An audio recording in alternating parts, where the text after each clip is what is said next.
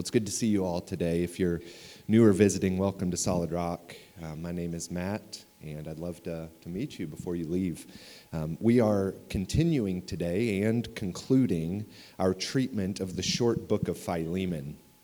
So this is the third and final week that we are exploring this letter that Paul wrote to Philemon, a believer at the church in Colossae. Paul writes this letter to him about his slave named Onesimus. So we have been in this conversation for several weeks regarding the issue of slavery. The theme that we encounter today, though, in the letter is, I think, relevant more broadly to our lives and to our communities. It's not just understood in the context of the issue of slavery. It obviously impacts that issue, as we see in this letter, but I think it's relevant to our lives more broadly than that. I don't typically like dealing in absolutes, but I'm going to. My guess is that everyone in this room has experienced broken, fractured relationships. Maybe your fault, maybe somebody else's fault, or maybe there's enough blame to go around.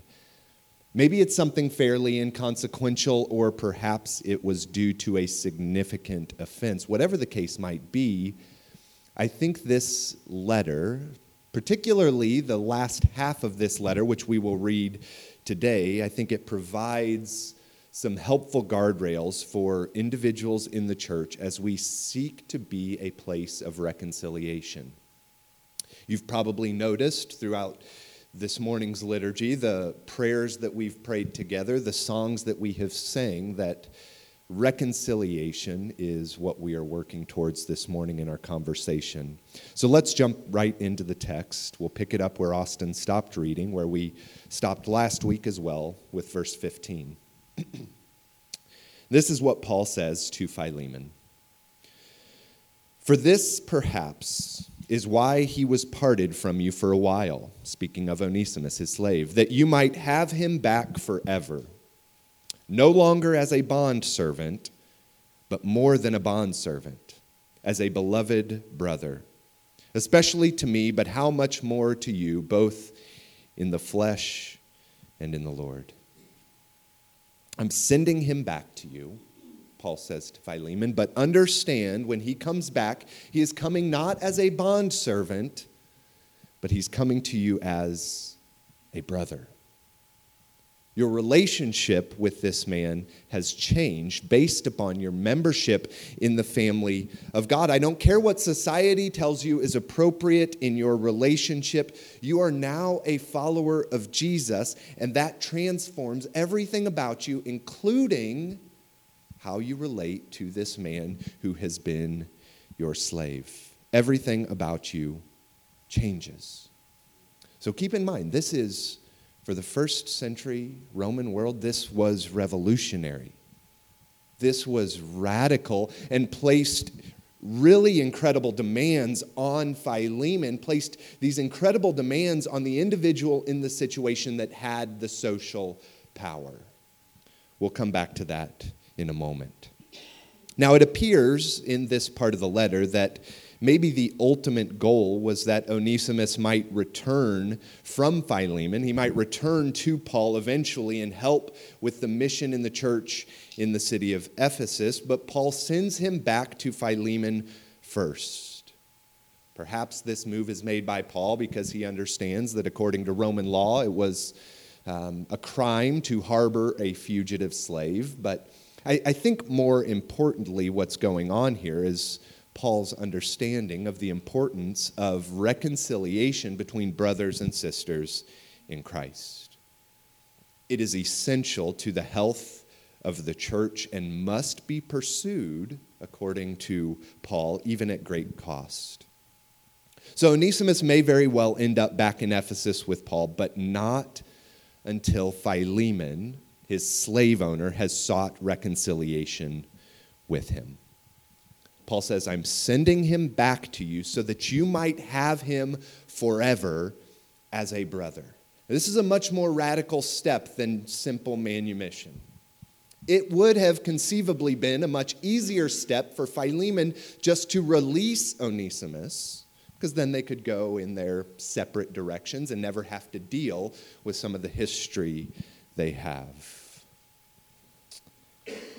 So this is an important conversation for us to continue having, because we understand the horror of slavery for what it is. At least we like to think we understand that. And slavery is essentially universally condemned in today's day and age, but how often do we ignore the importance of reconciliation? Do we tend to see reconciliation, a bringing back of things that were broken? Do we tend to see that it is worth the cost? It's a question that I have to ask of myself, one that is quite difficult to answer. Because how often would we hold a grudge? Or how often would we internally or maybe even verbally condemn another brother or sister in Christ because they wronged us? How often would I completely write off somebody else because of some pain that I have experienced?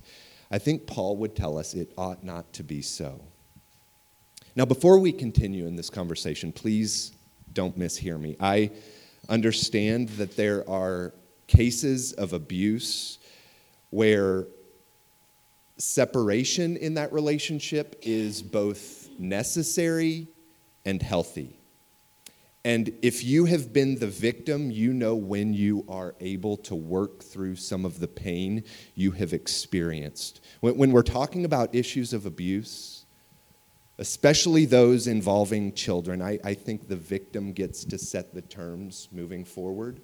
I don't think the victimizer demands reconciliation right now, immediately. So that's not what we're talking about in this conversation.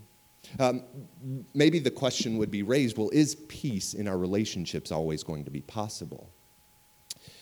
And I think the answer is no, peace will not always be possible.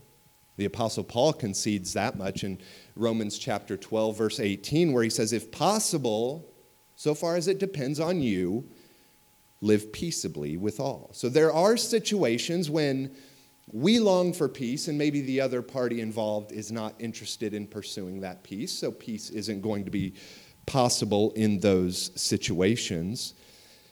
Perhaps it's also possible, though, that personal contact is no longer going to be appropriate, at least for a time. I think that's certainly the case in instances of child abuse. So what we have to understand when we begin this conversation dealing with reconciliation is that reconciliation does not look the same in every situation. It is not a one-size-fits-all endeavor. And this is one of the really challenging things about pursuing reconciliation in the body of Christ. So at the beginning of this conversation, we need to understand that we can't assume that reconciliation is easy. Think about this passage that we're reading in Philemon. Paul wants Philemon and Onesimus, his slave, to be reconciled as brothers. Think about their history.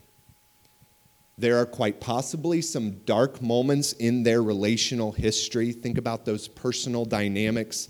And Paul is asking both of these individuals to face that past honestly and to find a way to move forward together based on their new reality that they have in Christ Jesus. Let's continue reading.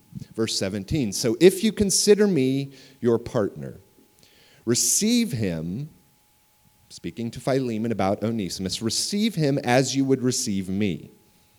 If he has wronged you at all or owes you anything, charge that to my account. I, Paul, write this with my own hand. I will repay it, to say nothing of your owing me even your own self. Yes, don't you love that from Paul? Really putting the pressure on Philemon. Yes, brother, I want some benefit from you in the Lord. Refresh my heart in Christ. I love this part of the letter from Paul, not just because he gets a little salty, but because Paul's example is really quite inspiring and challenging. The sacrifice that he is willing, the things he is willing to give up to pursue reconciliation, because he understands that reconciliation, which he is arguing for throughout this letter, he understands that it not only places demands on Philemon and Onesimus, but it's going to cost him something as well. Reconciliation never comes cheaply. It will cost anyone who seeks it, even if you're not directly involved in the situation. If you long for reconciliation, it will cost. But Paul says it's so important to the life of the church and the life of followers of Jesus that it should be pursued.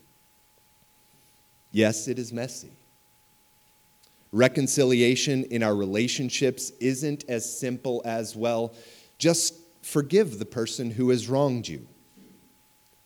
Forgiveness is something we as the body of Christ are commanded to do.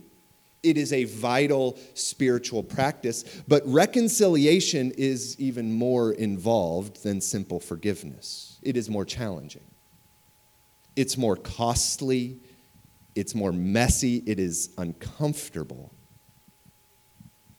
Reconciliation involves not moving on as though nothing happened. Reconciliation is not ignoring the past, not brushing the pain and offense under the rug, but intentionally bringing it into the light of Christ, that we might be honest about what's going on, that we might be honest about the rift that has occurred in our relationship or the thing that has caused us pain and fractured that relationship, so that we can figure out a way to move forward together, a way that is acceptable to all involved. How can we move forward, and how can I work through my pain so that I could hopefully become vulnerable again? So Paul says, Philemon, this is what I'm calling you to do. Why? Because this is how the body of Christ functions. I don't care what society at large looks like. Is that a timer to tell me I'm going too long? If so, I can turn this right back over. But that's pretty early in the sermon to give me a clue. I think I have a little more time than that. This is what I'm calling you to do, Paul says. This is how the body of Christ functions. I don't care what society at large looks like. This is what you are to do.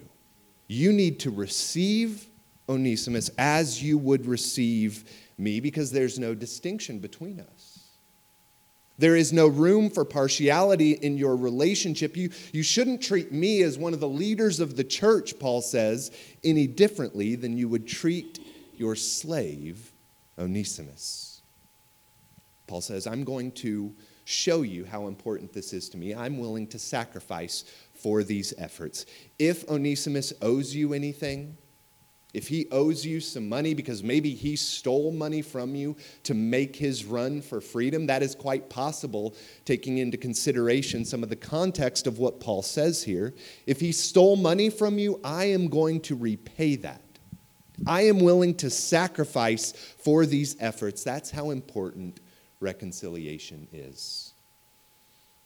So Paul instructs Philemon, receive him as you would receive me, treat him as you would treat me, and let's get this issue in the open so that we can move forward. So what do we discover so far in this conversation about reconciliation? I think, first of all, reconciliation involves honesty. There is no hope for reconciliation without honesty about the pain that has been caused. So we could think of it this way. Issues of hurt that we have experienced, maybe wrongs that we have done or wrongs that have been done to us, when they remain in the dark, when it stays in the shadows, they have the power to continue nurturing hatred in our souls, and that is infectious. Again, this is not to simplify the relationship between justice and mercy, because in the conversation about reconciliation, both justice and mercy are integral parts of that process. It is an incredibly complex and difficult thing to pursue. Fleming Rutledge argues that if we offer premature impunity to those who have caused harm to others, often that injustice is going to continue. And that can have devastating consequences for the Christian community because it neglects an aspect of God's character.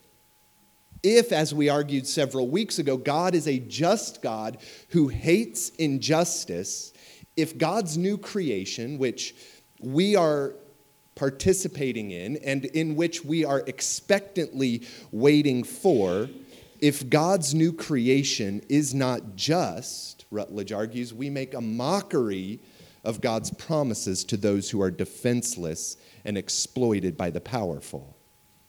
So this is messy. It is complex. There is this difficult interplay between justice and mercy when we seek reconciliation. We actually, from history, we see that messy mix of justice and mercy displayed on a global scale in the South African Truth and Reconciliation Committee. This was an effort that was started seeking to bring reconciliation and restoration to the devastating fallout after decades and decades of apartheid in South Africa. And once those policies ended, there were attempts not just to move on as though nothing happened, not to move on as though there was no pain caused, but to figure out a way to bring those harms into the open so that they could move on together. Commenting on some of these efforts, Desmond Tutu admitted this. He said, "Reconciliation does not come easy. Believing that it does will ensure that it will never be. We have to look the beast firmly in the eyes." But he went on, "We seek to do justice to the suffering without perpetuating the hatred aroused." And this is the revolutionary Christian ethic of reconciliation at the center of Paul's thought. It is quite easy for us, in our desire for justice, to provide breeding ground for hatred. And as followers of Jesus, we want to seek to avoid that hatred. We want honesty. Yes, we want a recognition of the wrongs done, but we seek justice for those who have suffered without arousing hatred. And that is the seemingly impossible ethic that Christ calls us to.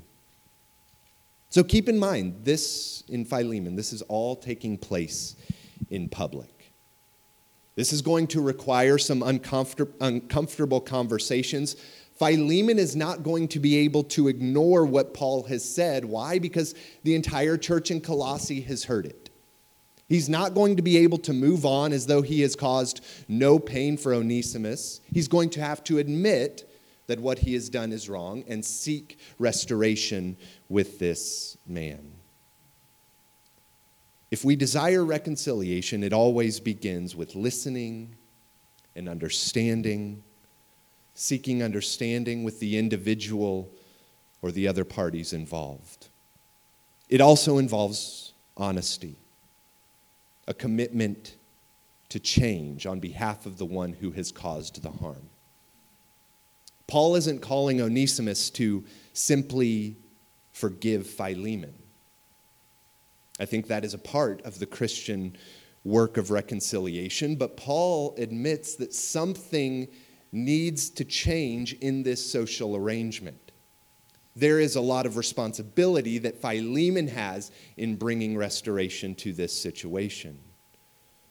Rutledge argues that forgiveness is not a simple or expeditious endeavor. Forgiveness, if we're thinking of it in terms of Christian reconciliation, is complex. It is demanding on both parties. The offending party has to be willing to admit their wrongdoing. They have to be honest about what they have caused, the pain that they have caused in somebody else's life. They must be willing to, in humility, seek forgiveness from that person, and they must be willing to listen. The offender doesn't get to set the terms, I don't think, for this process moving forward. No, if I have caused harm, my responsibility is to say, I have wronged you. I am sorry. What can I do to make this right? And maybe what I need to do to make this right is to leave you alone for a while, not to demand immediate forgiveness or reconciliation. But when you're ready, I'm here. I understand that I am in the wrong, and I want to do anything I can to make this right. So there are demands placed on the one with power in the situation. Maybe the more uncomfortable part are the demands placed on the one who has been harmed. The one who has been harmed, for there to be reconciliation, has to desire to move beyond this. They have to desire to seek restoration, and that is a tremendous step. In many cases, that is costly. And again, to be sure, forgiveness involves justice in these situations. Restoration and reconciliation involve a righting of the wrong that has been done. But what we must remember, as Fleming Rutledge poignantly argues, is that everybody is in need of justice and mercy. Everybody is in need of justice and mercy. We all have ways in which we have been abused or hurt or disregarded. We also all have ways in which we have done the same to others. That's what makes reconciliation so messy. It's not a one-size-fits-all affair, and it won't be perfect in this life. So how can we work towards reconciliation and restoration in a way that is meaningful and lasting? Or maybe the better question is, can we? Is that even a possibility? Can we do anything to right all the wrongs that have been done even in our own lifetimes? And my response to that question would be, well, probably not. We can't fix it all. We can do something. We can work towards reconciliation, but our efforts only go so far. There are limits to the effectiveness of our efforts to reconcile and restore everything that is broken. We can't fix every injustice.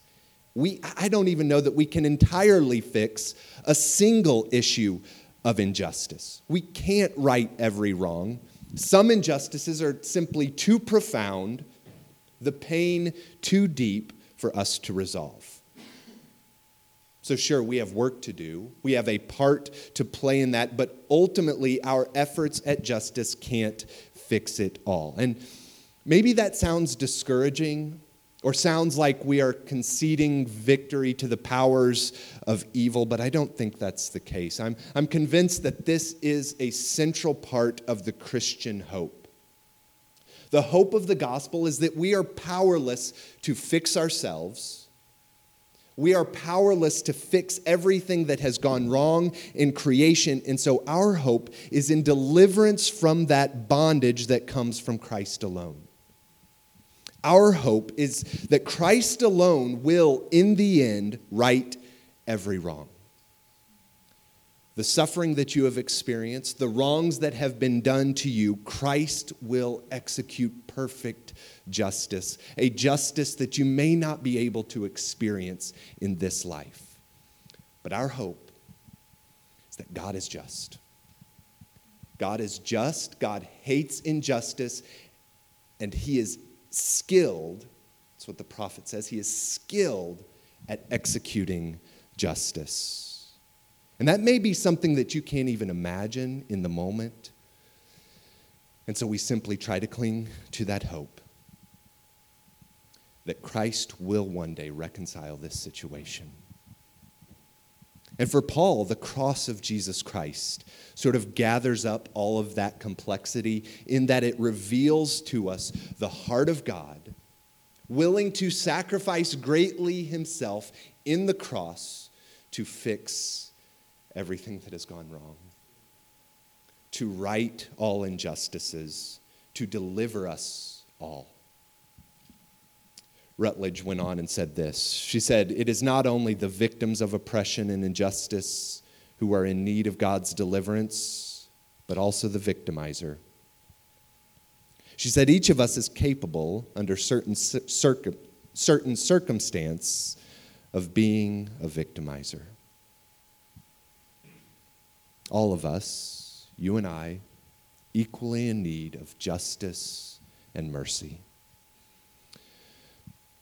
So I want to begin wrapping this up today with some very simple practical steps that we can take as individuals in this faith community to offer a model of reconciliation to our world. I think the first step is that we have to desire it. We have to see that this is a part of the gospel and that this is a goal that we are working towards and will one day be the reality for all. We desire that reconciliation. Remember, when we think of forgiveness and reconciliation, it is not pretending that an injury doesn't matter. It's not insinuating that the pain is going to be gone. It's not forgetting the injustice that was done. It doesn't even mean that the relationship is going to be the same as it was before the offense. But we desire reconciliation.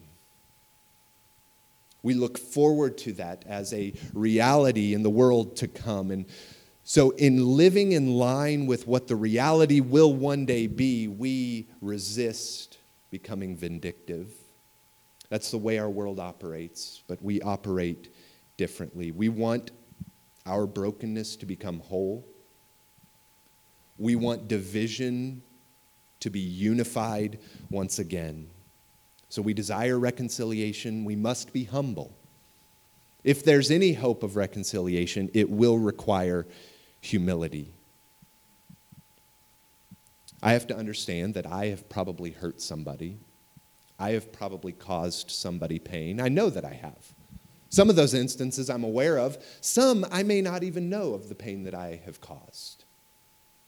So I have to be humble about that. And when I discover pain that I have caused, or when somebody informs me about some hurt that they have experienced because of me, I have to be willing in humility to say, yeah, you're probably right. And I'm sorry. I have wronged you. Without qualification. I don't need to go on explaining why I acted in a certain way, but I need to, in humility, be willing to recognize the pain that I have caused. And then I may need to give that person space.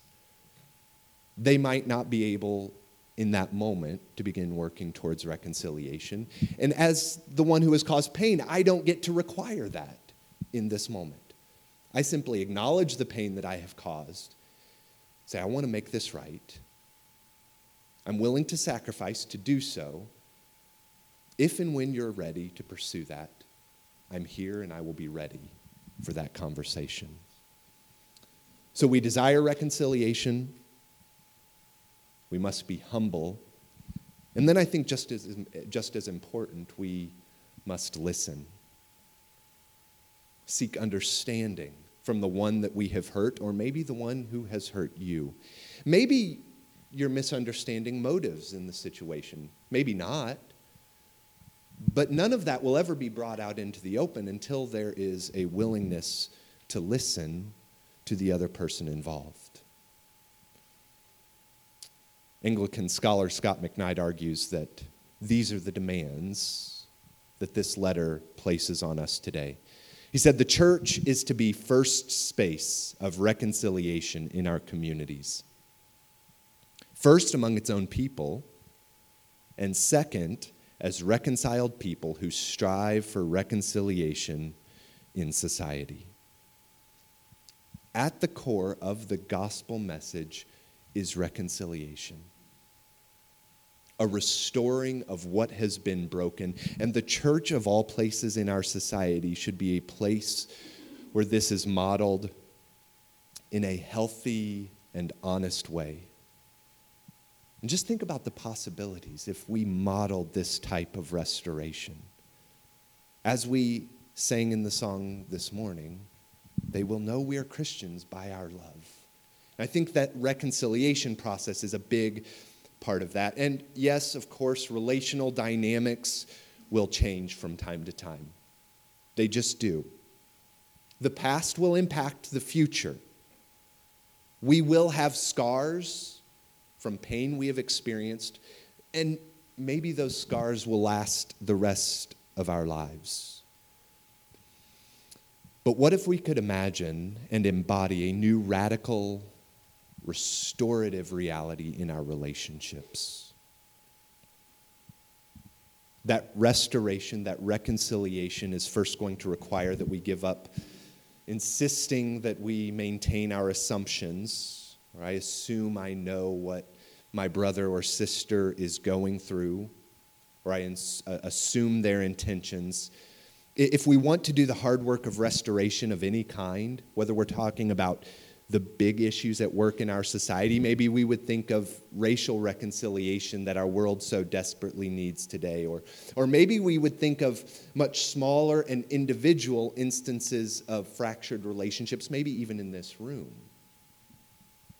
If we want to see reconciliation, we must be willing to lay our assumptions aside and listen. Begins with listening and seeking understanding and having conversation. Requires honesty about our failures and a commitment to move forward into equity. Brotherly, sisterly love, the bond of peace, the bond of love that is stronger than any difference. This is the Christian goal of reconciliation. Kevin, if you want to come up. Austin, if you join me as we prepare for communion. As followers of Jesus live out this reality of reconciliation, this reality of liberation in Christ, relational restoration, in so doing, we are offering to our world a visible alternative. A visible alternative to relational strife, or in the context of this letter, we offer a visible alternative to oppression like slavery. A visible alternative to domination, to relational strife, to animosity. And that alternative, I think, draws people to the beauty of Christ. The one who will execute justice perfectly on behalf of those who have been wronged. So we work towards it, but ultimately we are awaiting what Christ, the perfectly just God we serve, the restoration he will bring to our relationships. Would you stand this morning?